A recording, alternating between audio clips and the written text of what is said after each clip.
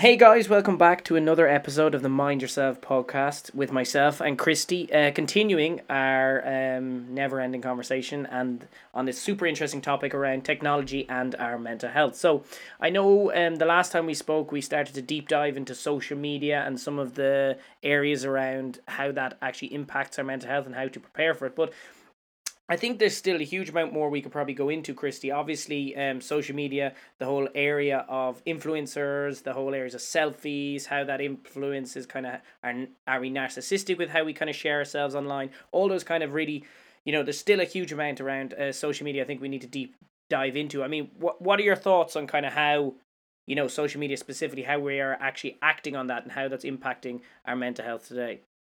Yeah, so I was trying to think of a way to start this conversation, and I came across a study done by Ohio State University, and it basically found that the number of selfies taken correlates with narcissism, which of course is the personality trait where people are overly obsessed with themselves.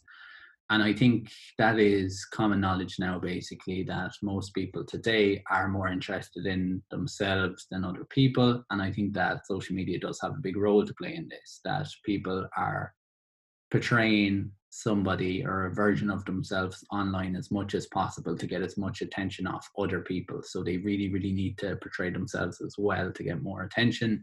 And then this, of course, comes with the influencer market. Yeah, I mean, I'm very curious how they actually even track narcissism. How do you track narcissism against selfies? Like, how does that study even work? What's the kind of criteria for someone's narcissism? That's what I'd like to know.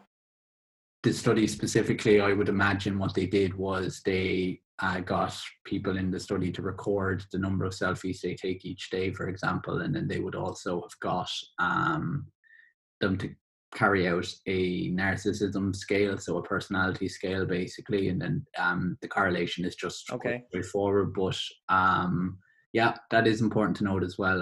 Like we always should, that correlation doesn't mean causation. We're not saying that if you take selfies, that means you're narcissistic, but there is an association there. So I do think it's important to take it into account. Yeah, it's funny how that would be genuinely like an actual just assumed correlation, and it's just funny how a study actually proves it. Like, if you were to guess, people who take a lot of selfies, you probably stereotypically people assume are more narcissistic. But yeah, now and obviously you just mentioned influences there, and like how does that feed into? Because obviously the influencer world, those guys in that industry, and we spoke probably mentioned before about how kids dream of being content creators and influencers. Like, that's actually a career people aspire to now. Like, that, I'm assuming that whole selfie space is part of the business of being an influencer. You have to do it. So I mean, how does that kind of feed into influencers and how they kind of impact and what we're seeing online and what their lives are actually like? Yeah, I think obviously, like I'm not under the impression that influencers are just there taking pictures, selfies of themselves.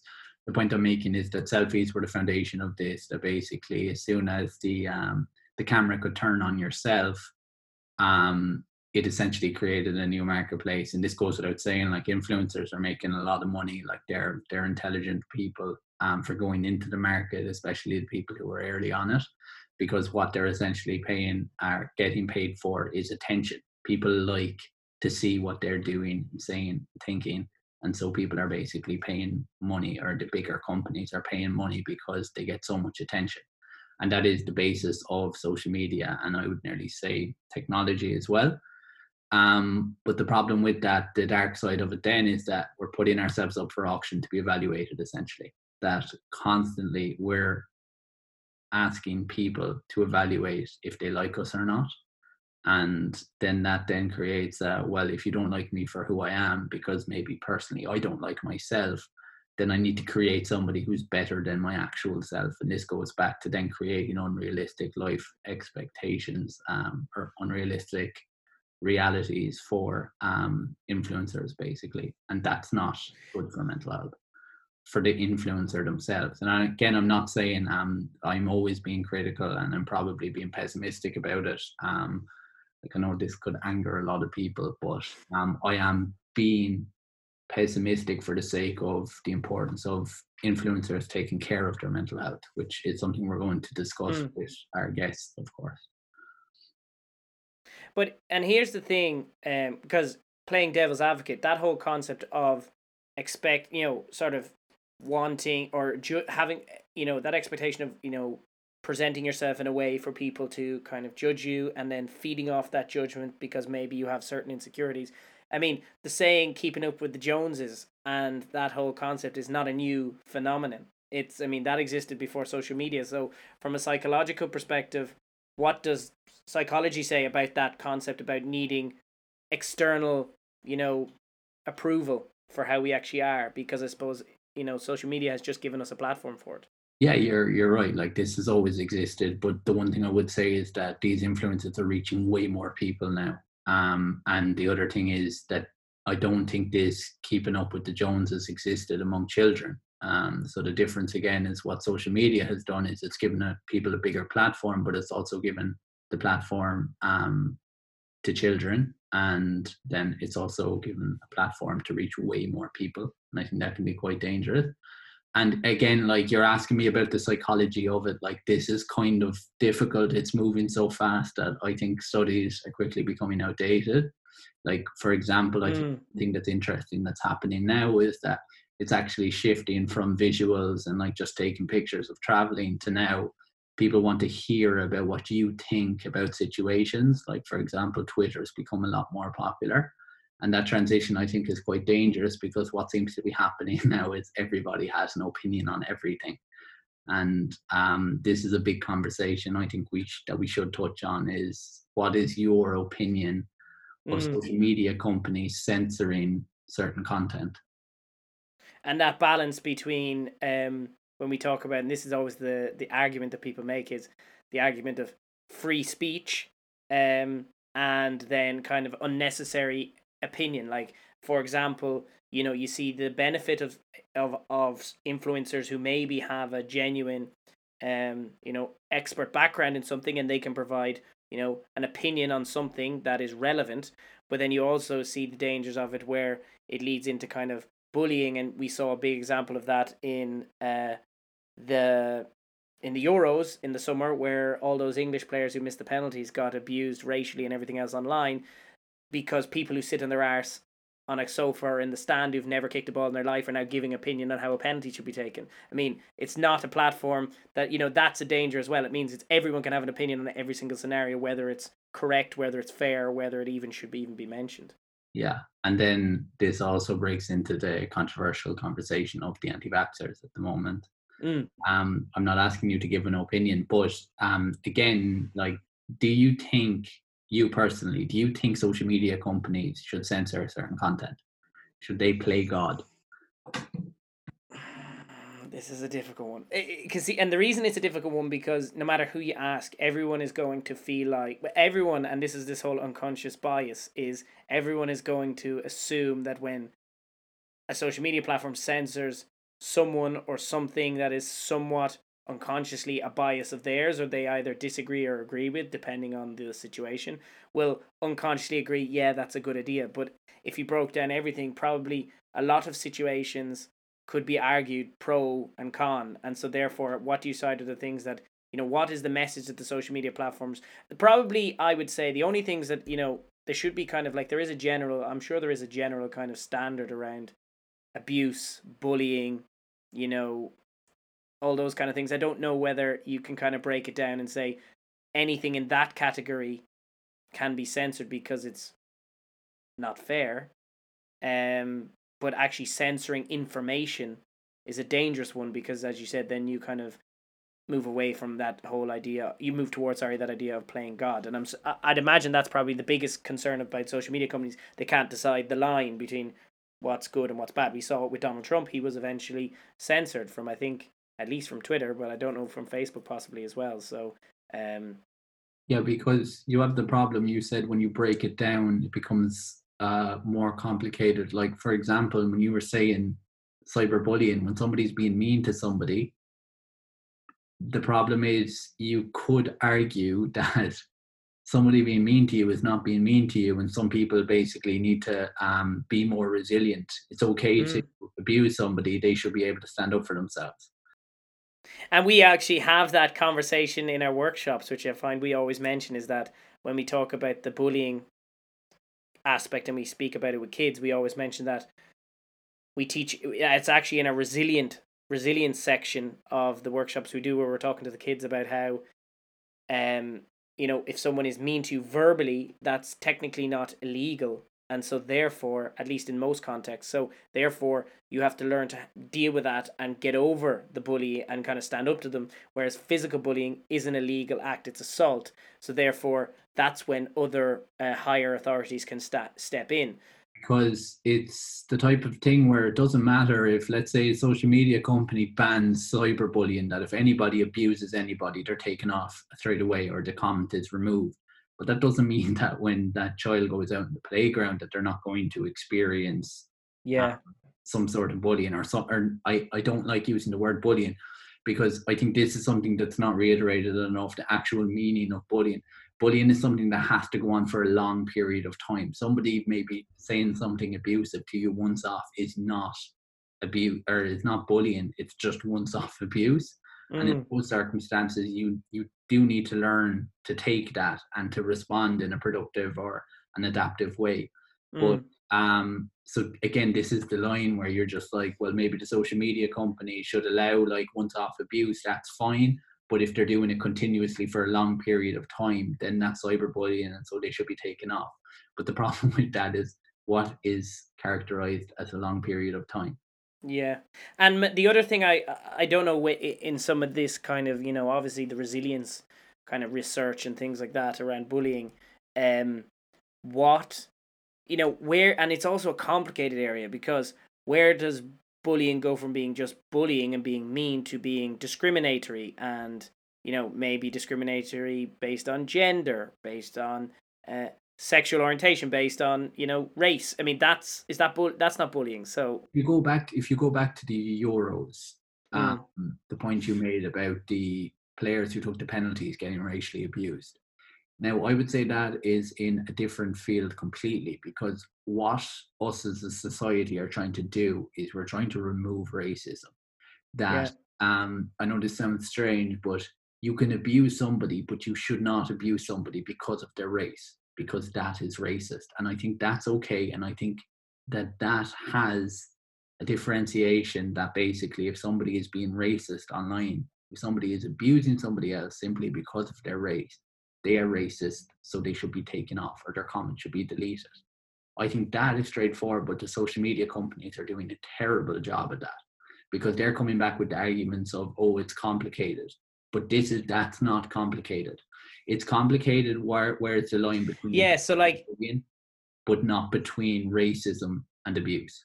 There's a big difference. Yeah, so there's a difference between saying, you dickhead, that's a shit penalty, and it's a shit penalty because of some sort of racist derogatory comment. They're very different things. You can give out about someone's ability to score a penalty. The point of sport and the point of us being fans is there's always going to be that open dialogue, and it's something you always get taught as a kid growing up playing sport. Ignore the fans. Everyone can give an opinion. Unfortunately, that's just the way it is. But when it becomes not about your ability to play the sport, but actually something that you kind of change, race, for example, that's when it's into a different category. And so that should be separated. It's not the fact of someone criticizing someone online for missing a penalty, missing a free kick, or having a bad performance. It's when they start blaming them because of their race or because of something that, is discriminatory. That's when it falls into that category of, okay, fair enough, those people should be banned, dealt with, punished in some way. Is that what you're trying to say? Yeah. And then now, so I think that's straightforward, and I don't know why the social media companies are not doing more with that, because I think that is clear. The two things are in clear boxes. Like, we can tell the difference between it. So why aren't they stopping that?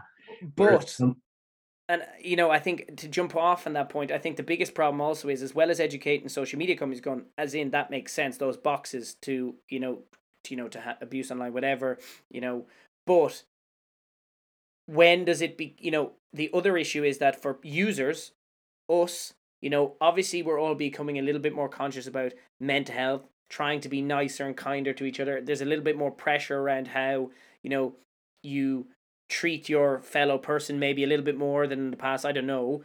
But because people are more woke to cyberbullying and mental health and things like that, there's also this whole cancel culture. And so beyond the whole racist stuff which you talked about, there's also the pressure from users that jump on the bandwagon to say people aren't allowed to say anything mean online. And that's also coming. And then the social media companies go, shit, no, we can't deal with it all. We can't ban everyone. So where do we draw the line? And so it's easy for us to understand. It's easy to explain to the social media company, but also users I don't think understand, and public don't understand the difference between someone being mean to you, as we've said this before, that's not wrong. It's not nice, but there's nothing legal or anything bad about it. You have to be able to be resilient and move on from it. Someone being mean to you for something you cannot change, gender, race, something like that, that's discrimination. That's a different category. Explain to people the difference so that there's not this cancel culture where anyone who says anything that someone doesn't agree with should be cancelled is the issue, I think, as well. And there's that pressure that then social media companies don't really know what to do. Yeah, so that's the other end of the scale, and I've always seen it as this way, that it's really, really funny. So the best way to describe this is basically the strong right and the strong left. Yeah. So we know the bad things that the strong right have done. Like, we go back to the examples of Hitler, authoritarianism, Nazis, that stuff. So we know what they've done. On the other side, then you have the belief basically that everybody is equal, and if anybody's mean, they should be attacked, they should be challenged, they should be cancelled, because nobody is better than anybody else. But the problem is that I don't think it's one or the other, it's somewhere in between. So with this cancel culture, by being far left and basically saying everything abusive is wrong, they're basically replicating what the far right are doing. And I think, of course, we're going into politics here, but obviously cancel culture goes hand in hand with like democracy, far left, disbelief. And I don't want to talk about politics, but the point I'm making is basically, again, it goes back to having clear definitions for each of these things. When something comes to race, if anybody abuses anybody because of their race, that is wrong. And I think the social media company should step up and should challenge that. They should basically ban those people, delete the comments. That's how it should work. That is how you eradicate racism online. Because people then know, if I'm going to be racist online, then I'm not allowed to have an opinion. I'll be deleted. That is how you start to eradicate it. Then the stuff like within the Euro stops. But on the other hand, if somebody abuses somebody because they disagree with them, for example, that is not the right that they can be basically cancelled, because what's happening there then is that's trying to protect that person. And then this brings up the snowflake conversation. It's trying to protect that person from any sort of abuse. And that's not good for your mental health. If you try to basically avoid any bit of abuse and try to protect everybody else from any bit of abuse, that's not good for mental health, because they're not building resilience then. People should be able to take abuse, that's okay. But if it's continuous for a long period of time, that's when it becomes bullying. And it's important that we kind of teach this to children, that to tell the difference between, because I know cyberbullying is being covered in schools now, but I don't think it's being covered of what cyberbullying actually is. And I think that's important, because overprotecting children from any sort of abuse is as dangerous as them being continuously abused or bullied. Yeah, I think that's it. And I think, yeah, no, it makes sense. I think that's the challenge we're on the journey now, going from, free for all, people can say and do what they want, to cancel everything, anything that's somewhat mean is a bad thing. And I feel like we'll somehow retract from that and come somewhere, hopefully some equilibrium where it's balanced. But as you said, it takes quite a pragmatic, strategic approach where you have to box these things in and say anything in this category that's abusive needs to be cancelled. Like you said, there'll be challenges to everything. Of course there will. There'll be people basically saying, but what about this? And in those cases, I just think that we kind of need to make a decision and go firm with it. I think that's the important thing, and that's the problem that people do, or the social media companies particularly, doing nothing is the issue. Because this goes back to now everybody having an opinion. This free speech thing, it's so misunderstood that I think, yes, everybody's entitled to an opinion, but that doesn't mean that your opinion isn't stupid. Like, you can have a stupid opinion if you can't back it up with any sort of evidence, and that's the issue. And then this brings up the anti-vaxxers. and of course this is completely my perspective, and I know I'll get attacked for this, but my perspective on it is that, again, the social media companies need to stick by some sort of moral system of what is right and what is wrong. And I think either they go 100% or not at all towards science. I think science has brought us this far. It was because of science that technology is here. So I think the social media companies need to stick by science. And no, I'm not saying so you ban anybody who's not going to get a vaccine. That's not what I'm saying at all. Because people have the right not to get the vaccine. That's fine. I don't have a problem with that. The problem I have is if people are basically making points online about made up statistics or made up facts, or they're misinterpreting information on purpose, I think those, not the people should be deleted, but I think the comments should be deleted. Because I think getting their audience is dangerous, because this is the danger of social media, is that you can get people with a wrong message to group up in one area. And I think that's an issue. What's your thoughts on that? So I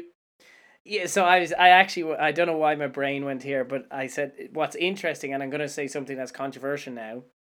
Not hugely controversial, but relatively, in a sense, is so if that's the route, we need to have some sort of central, concrete gospel of knowledge that at the very least gives social media companies a barometer for when spreading fake news falls below that barometer and has to be challenged or deleted. How does that impact things like, you arguably could say, comments tied to religion or something like that, which, people start making claims with a religious basis that don't have any scientific background. Does that mean then those comments should be deleted? Because I know that's a controversial one where people will have opinions based on something that they've read in the Bible, some interpretation of something in the Bible. You see, this is where it's complicated, but I would make the point. So, like, there is evidence showing that basically people who follow a religion have better mental health than people who don't, for example. So there's exactly, that's where I'm going with it. And I also want to point out that I'm not saying that science is perfect. It's absolutely not. Like, for example, like studies on the vaccine right now, like they're not concrete. Like, there's issues, there's limitations to every single research study. But the point I'm making is that it's better to follow science and research than anything else at the moment. That's that is my opinion, but I think a lot of people also believe that. And so what the scientific method does is it creates evidence, it does an objective study, and it creates a hypothesis, it does an objective study, and it comes out with evidence afterwards. And we should believe that evidence, not because it's 100% right, but because it's better than anything else. And so again, this is complicated, but I think the social media companies need to basically decide, okay, this is our framework that we're working off, that science has got us here, so we're going to believe in science.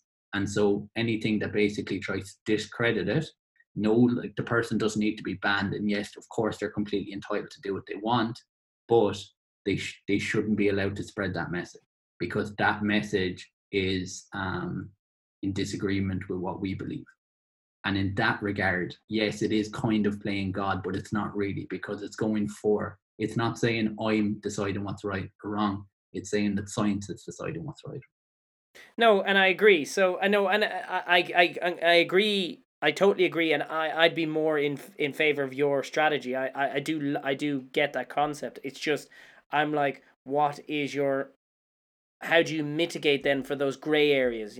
I know I've mentioned religion, but there's definitely some areas where people will make the argument that, obviously there's a lot of it that, people are just, quoting or spreading content based on that, but then some people will make outlandish claims tied to that. Are you saying that people can't make outlandish claims and use religion as the basis for that and say that's why this is true?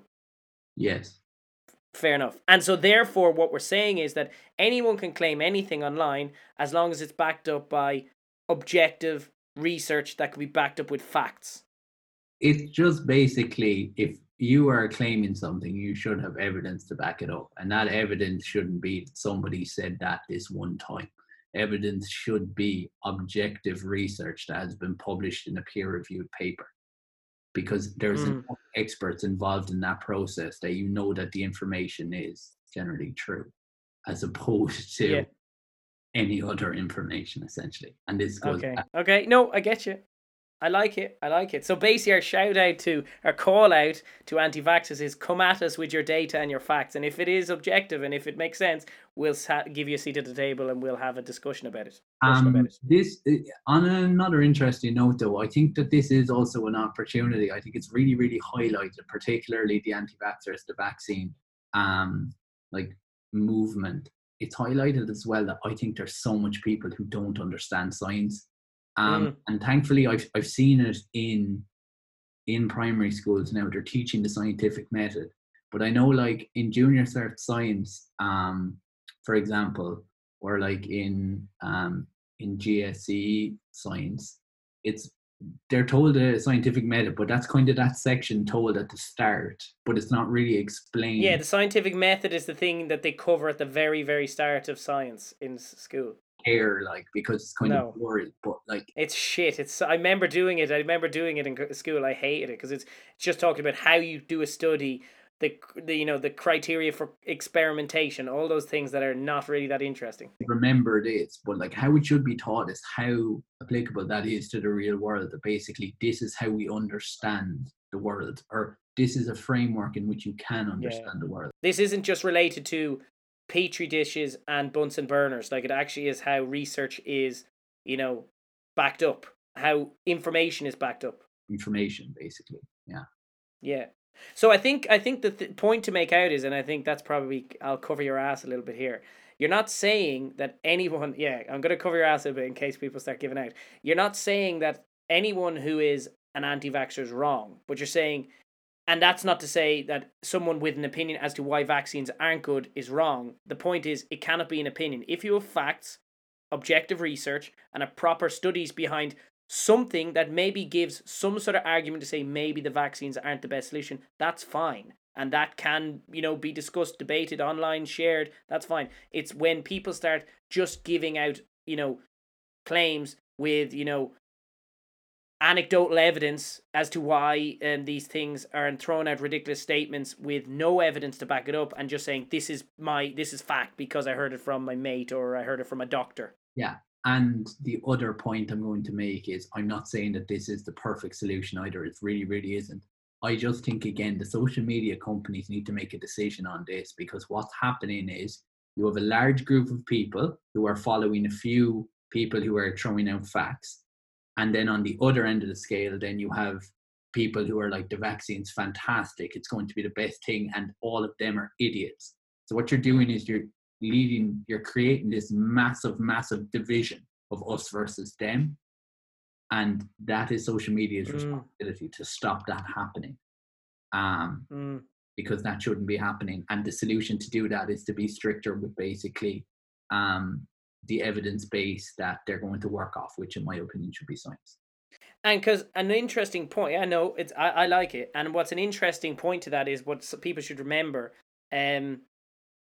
People study years and years and years to be a doctor. People study years and years and do PhDs, do masters to do anything in psychology. You know it yourself. If you want to be a clinical psychologist, you still spend years and years of study, and you know lots of information on the topic. But even with all that information and all that expertise, you can't come out with an outlandish claim about anything related to your field of psychology without the basis of proper scientific method, study, research, objective experimentation, and all those things. So even the people who are in the field who know this stuff can't make these claims. So how then can people who have no background and basis in any of these areas can start making outlandish claims? That's the big thing to remember. Like, doctors can't come out and just say things just because they're a doctor. They also have to do the research and all the background study. Yeah, and then again, research is flawed, so they can't ever say like this causes this, like 100%. Like, for example, the vaccine, like people with the vaccine still get COVID. But that's not the point, you see. This is where human judgment comes into it. That, are you going to trust somebody who has years and years of research and is not saying that the vaccine, you definitely won't get it, but what they're saying is the vaccine reduces the likelihood that you'll get it? Are you going to trust that doctor? or are you going to trust Bob down the road who heard that loads of people have died in like Mongolia from the vaccine, but they're not telling you? And like, you're laughing, but this is actually a problem. This is what's happening. Yeah. And it's important. And like, it just goes back to, like, again, this whole like social media and technology, it's just moving so fast and they just don't have the regulations to keep up with it. And it's interesting because it's creating problems that I don't think society would have ever come across. Yeah. Yeah, like Bob down the road couldn't have been able to spread his opinion to so many people than ever before in such an easy way. But okay, so to park this, because I genuinely think it is an interesting thought, but I do think about influencers. Yeah, but that's what I was about to say. To segue from this, because I think it is a nice bridge into influencers, you have an industry of people that have either large, small, but very, adoring following to an extent, who influence on various different topics. There's no criteria on what they talk about, and spread messages, spread information, spread, advice across various different areas. And so we've just spoken about how the risks of sharing opinion that isn't backed up by science. How then does that impact a massive industry with a lot of people who make their living from it? How does that impact it? Because there's so many of these trends in influencer space, micro influencers, this whole unfiltered everyday influencers that have probably come from TikTok, where it's far less, photoshopped and made look perfect to sort of give people this impression that it is natural and not an influencer creating this as a business and also, curating it in a way to make it look natural to help you believe it a bit more. How does this whole discussion around, opinion and, managing and cancel culture impact then influencers, given the fact we've said it needs to be backed up by research? Yeah, like, again, we don't really know. This is the problem, that we don't basically know what's going to happen as a circumstance, because this goes down to human judgment of the influencer. Like, the influencer has this massive responsibility that I don't think they're aware of, because they influence so many people. So what they say really, really matters. And it's still a thing where people, I don't know, will they not admit it, but like 100%, like the majority of influencers are extremely good looking people. They're there generally because they're extremely good looking, as opposed to what they're saying and what they're thinking. And I was having a discussion with some of my friends about this. There was a talent show on Love Island, because Love Island is very, very relevant in this conversation, because everybody wants to get onto Love Island. Were you watching Love Island this year? No, I'll say no. I was in bits, but not that much. Not like I missed the majority of it. But everybody wants to get on Love Island because they want the deals afterwards. They're going to get thousands and thousands of followers, and they essentially become an influencer. Pretty Little Thing and Boohoo is always the one. They're creating basically a career for themselves. So it actually is forward thinking. Yeah. But you have these talent shows every year on Love Island, and you see every single year that 9 times out of 10, all of the people on it are extremely talented. They have absolutely no talent.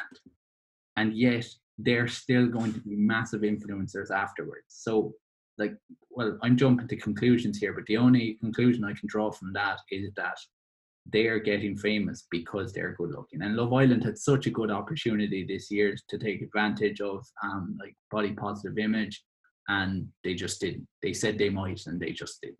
Or like, as well, sexuality, they still had heterosexual couples, and I just think that was a big loss. And apparently it's on the decline, and I think that's a good thing. And then this brings me perfectly into the point I do want to make, answering your question. There are influencers now who are aware of this, and I think that's a good sign, because the other big side effect of this, this is where the psychology comes in, is body image, body dysmorphia, and eating disorder. Because this is huge, and this has increased massively. And I think I can go past correlation here and say that social media, you could argue there is evidence for it, has caused a massive increase in eating disorders.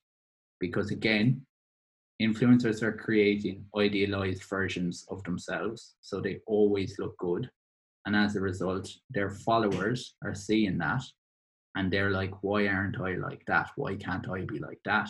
Which then causes them to obsess about how they look. And then that causes irregular emotion regulation strategies, like, for example, not eating or binge eating, then getting sick. And then this, of course, can lead to, or these are the symptoms of bulimia and anorexia. So that is something that has been an issue, but is starting to be addressed. Like, I do know there's influencers now, like, for example, Roz Purcell's very good at showing appearance versus reality photos. She's gotten quite popular on the back of specifically doing that, actually, and kind of increased her popularity. Yeah. And then this brings back up the conversation you were asking about cancel culture. But then it goes the other way then, that I think people have got this wrong. And the problem before with always cyberbullying, with people being mean to other people online, is that basically they're attacking the people who were being mean. And this goes back to something in psychology known as the bystander effect. Mm-hmm. The big problem online is that somebody is mean to somebody, and there's so many people seeing that nobody responds. Like, I don't know, are you familiar with this bystander effect? Yeah, it's even easier to be a bystander online. Actually, I remember I always heard of the theory around the bystander effect, and then actually learned about it in action when actually my old housemate stood and watched a guy get his bike robbed on the street in Dublin, and was just crossing the road and froze, watched it happen, watched these guys throw this motorbike into the boot of their van and drive off. And I said, well, did you not do something, try to stop them? And he was like, no, I just kind of watched and walked on to work. And I'm like, that's the bystander effect in action. And it's a lot worse. Like, the original study was, I think, like a homeless, somebody who was portrayed as somebody homeless who was like screaming in pain. And in the middle of New York, nobody responded. So this bystander effect is strong. Again, going back to... Why though? Why does it exist? It's so weird. Because there's an expectation when there's a lot of people there's an expectation that somebody else will do something. And as a response, nobody will do anything. But like in the case of your friend, for example, they might not have got... Is it a social anxiety thing? Like, is it like... Yeah, because people are... Is it not having the confidence? That people don't want to stand in and put themselves at harm for somebody else, for example. Yeah, okay. They tell themselves.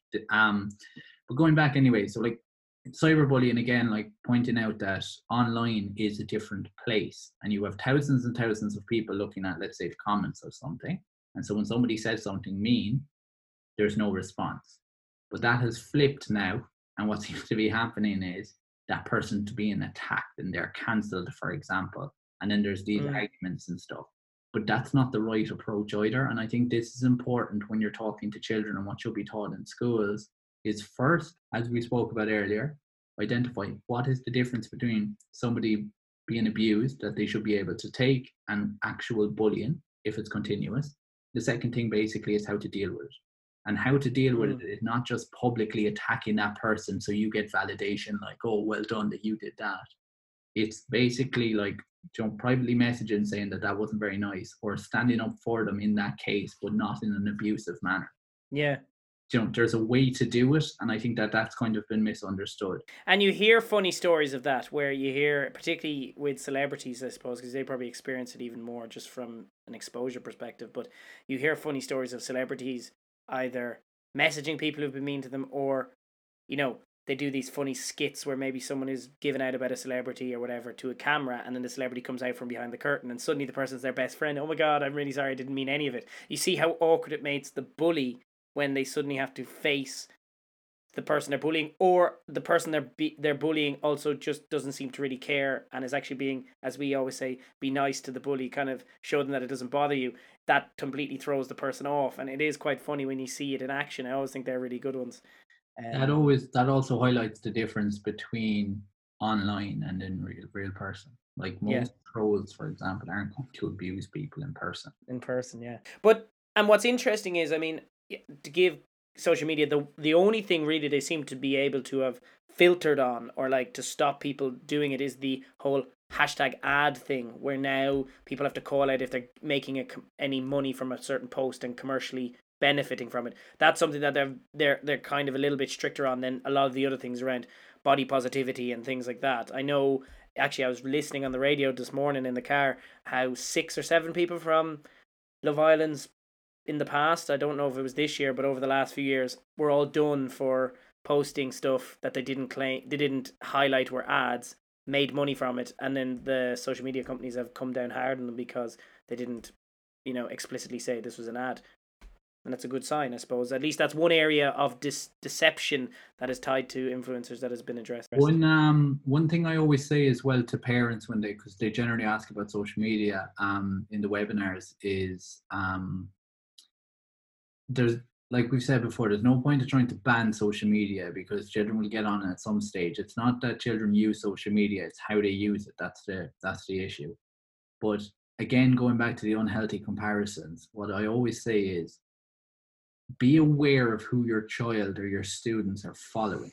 This is important because, again, it's good if they have role models, like, for example, like, let's say sports stars like Cristiano Ronaldo, or like women like Serena Williams, for example. Like, these are proper role models and they know that they have a big following and they know basically like that how to keep a positive image.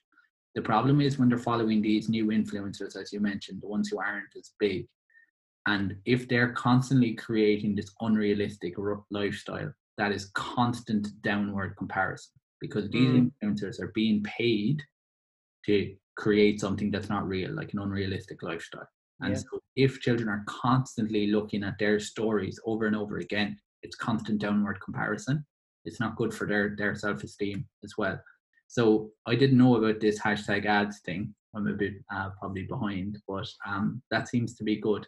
That maybe we highlighted more to children that this is an ad where it's unrealistic as opposed to this is real life. Yeah, you see it now if you look at any of the Instagram posts, and probably for the last 18 months maybe it's been a thing, but you see it hashtag ad, always hashtag ad. Even in stories they have to have hashtag ad in the story if they're promoting something they get paid for.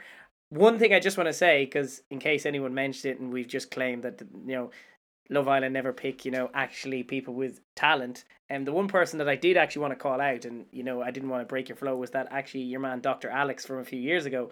And the only reason I mentioned him as well is because from a mental health perspective, he is the ambassador, the UK government's ambassador for mental health, like for the whole of the UK.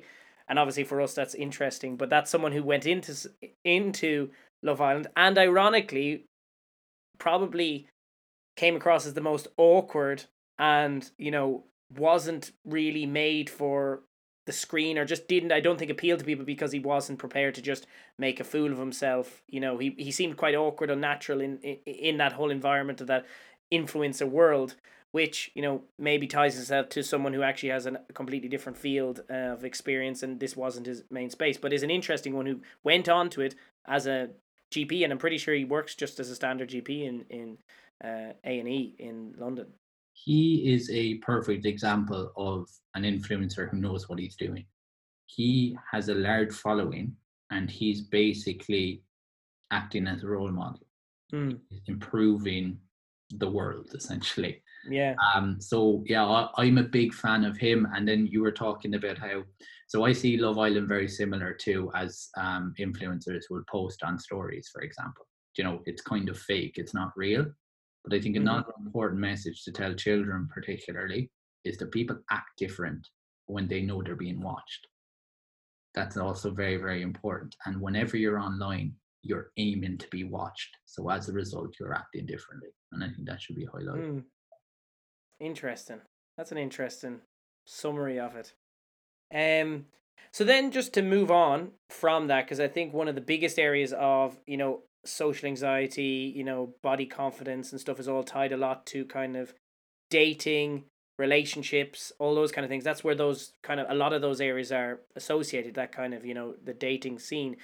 But now into dating online, which I think is a big one that has kind of taken a new area of importance since the start of the pandemic. I was only reading today that in March 2020, Tinder set the record for having 3 billion swipes in one day on their platform, and they're obviously the largest dating platform, but you have loads like Bumble and Hinge and lots of others. And when you speak to people who, I've used them in the past. I know lots of people and my friends have used them throughout the pandemic, and they're like, I'm sick of it, but then that's the only thing I can do because I'm stuck in a pandemic. So we see the benefit of it, but what are the kind of dangers of online dating or the pitfalls that people have to be aware of as well?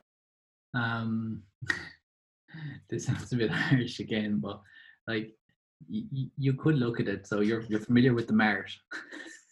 The Mart, Yeah, like where you buy cattle. yeah. So basically, like the lad would bring out a sheep or a cow, basically, and they'll show off and basically everybody's just shouting numbers at the person Yeah. going off. Like again, this sounds extremely derogatory, but it is similar. So you're essentially trying to sell yourself. You In a simple, small, window, you don't have a lot of opportunity for Yeah. it. And this has led to loads and loads of relationships and marriages, and that's fantastic. It's a lot easier to meet people. I'm all for that. That's fine. But the issue is that it really is emphasizing looks. That would be, I'd say, it's the problem that it's teaching people to judge the book by its cover more and more. Mm. Um, and like this goes without saying, like there is a thing in psychology, this existed before. Like there's this thing in psychology known as the halo effect. So what that basically means is when somebody is good looking, they're portrayed as being more competent at everything else. This is why, Okay. for example, studies have shown that people who are objectively better looking will get the job, for example. Mm. Um, like that is something, but this is human nature. Like, we can't do anything about, somebody who's objectively attractive. That's not their fault. But the one argument I would make is how we basically counteract this is by being aware of the bias that basically that. But isn't there always an element of judging a book by its cover? Like if you're walking to a bar and you go to approach someone, you're going to judge initially by what they look like. You're not going to approach them if you're not somewhat attracted to the way they look because you won't have spoken to them. But is it just it puts more of an emphasis on it? Yeah, because when you meet somebody at the bar, the first thing you're going to do is you're going to start talking to them. And when you basically interact with them in person, you get to get a better sense of them. But if you're talking to somebody, let's say on Tinder, you're just talking to their pictures. Does that make sense? So yeah, you're Yeah. still interacting with them, but you don't know what they're really like in person. You can read a lot more when meeting somebody in person. And this isn't me saying, like, obviously I know people go from Tinder to then meet in person. This is not me saying Yeah. that, oh, Tinder's terrible again. Like, it's just basically being aware that there's biases. Mm. I also have, oh yeah, and the other big thing, which is Photoshop and Yeah. catfish. Catfish. Yeah, that show. These are all issues that could not happen in person, but they can happen on Tinder. Although I've been told Mm. that Tinder now have a verification, and there's like a kind of blue tick type of thing. Yes, I believe there is. I believe there is. So I'm pretty sure that it is some sort of verification. So photos are kind of accurate. I also came across as well, just for a useful tip, if people are like, this lad is just blatant all technology. A useful tip if you are on Tinder is there's something known as the primacy effect. So the first thing that somebody notices about a picture is what they'll pay more attention to, and if that is positive, then they'll evaluate the rest of or everything else as positive. So This is kind of like the halo effect, but like in a mini form where you somehow get them to think one thing positive. there's this school of psychology called like Gestalt um, psychology, where it's like this wholeness that we focus in on one thing and then that represents the whole of the person. So yes, Yeah. it ties in with the halo effect, but the point I'm making here is if you're making a Tinder account, over focus your best feature. That's my piece of advice for you, because Tinder advice right here from Christy Shum. yeah, so like if you say, like, for example, if you have blue eyes, you want to basically over focus your eyes in the picture so that people can basically draw that, wow, that person's eyes are so blue. But there is something lost with the awkwardness of like having to go up to someone and break down like there's so actually what you're doing is you're taking a quite a difficult challenge as as you're growing up, when you're meeting people and dating and stuff, that you have to overcome to build confidence, where you have to go out and talk to people face to face. You're almost removing that early stage awkwardness.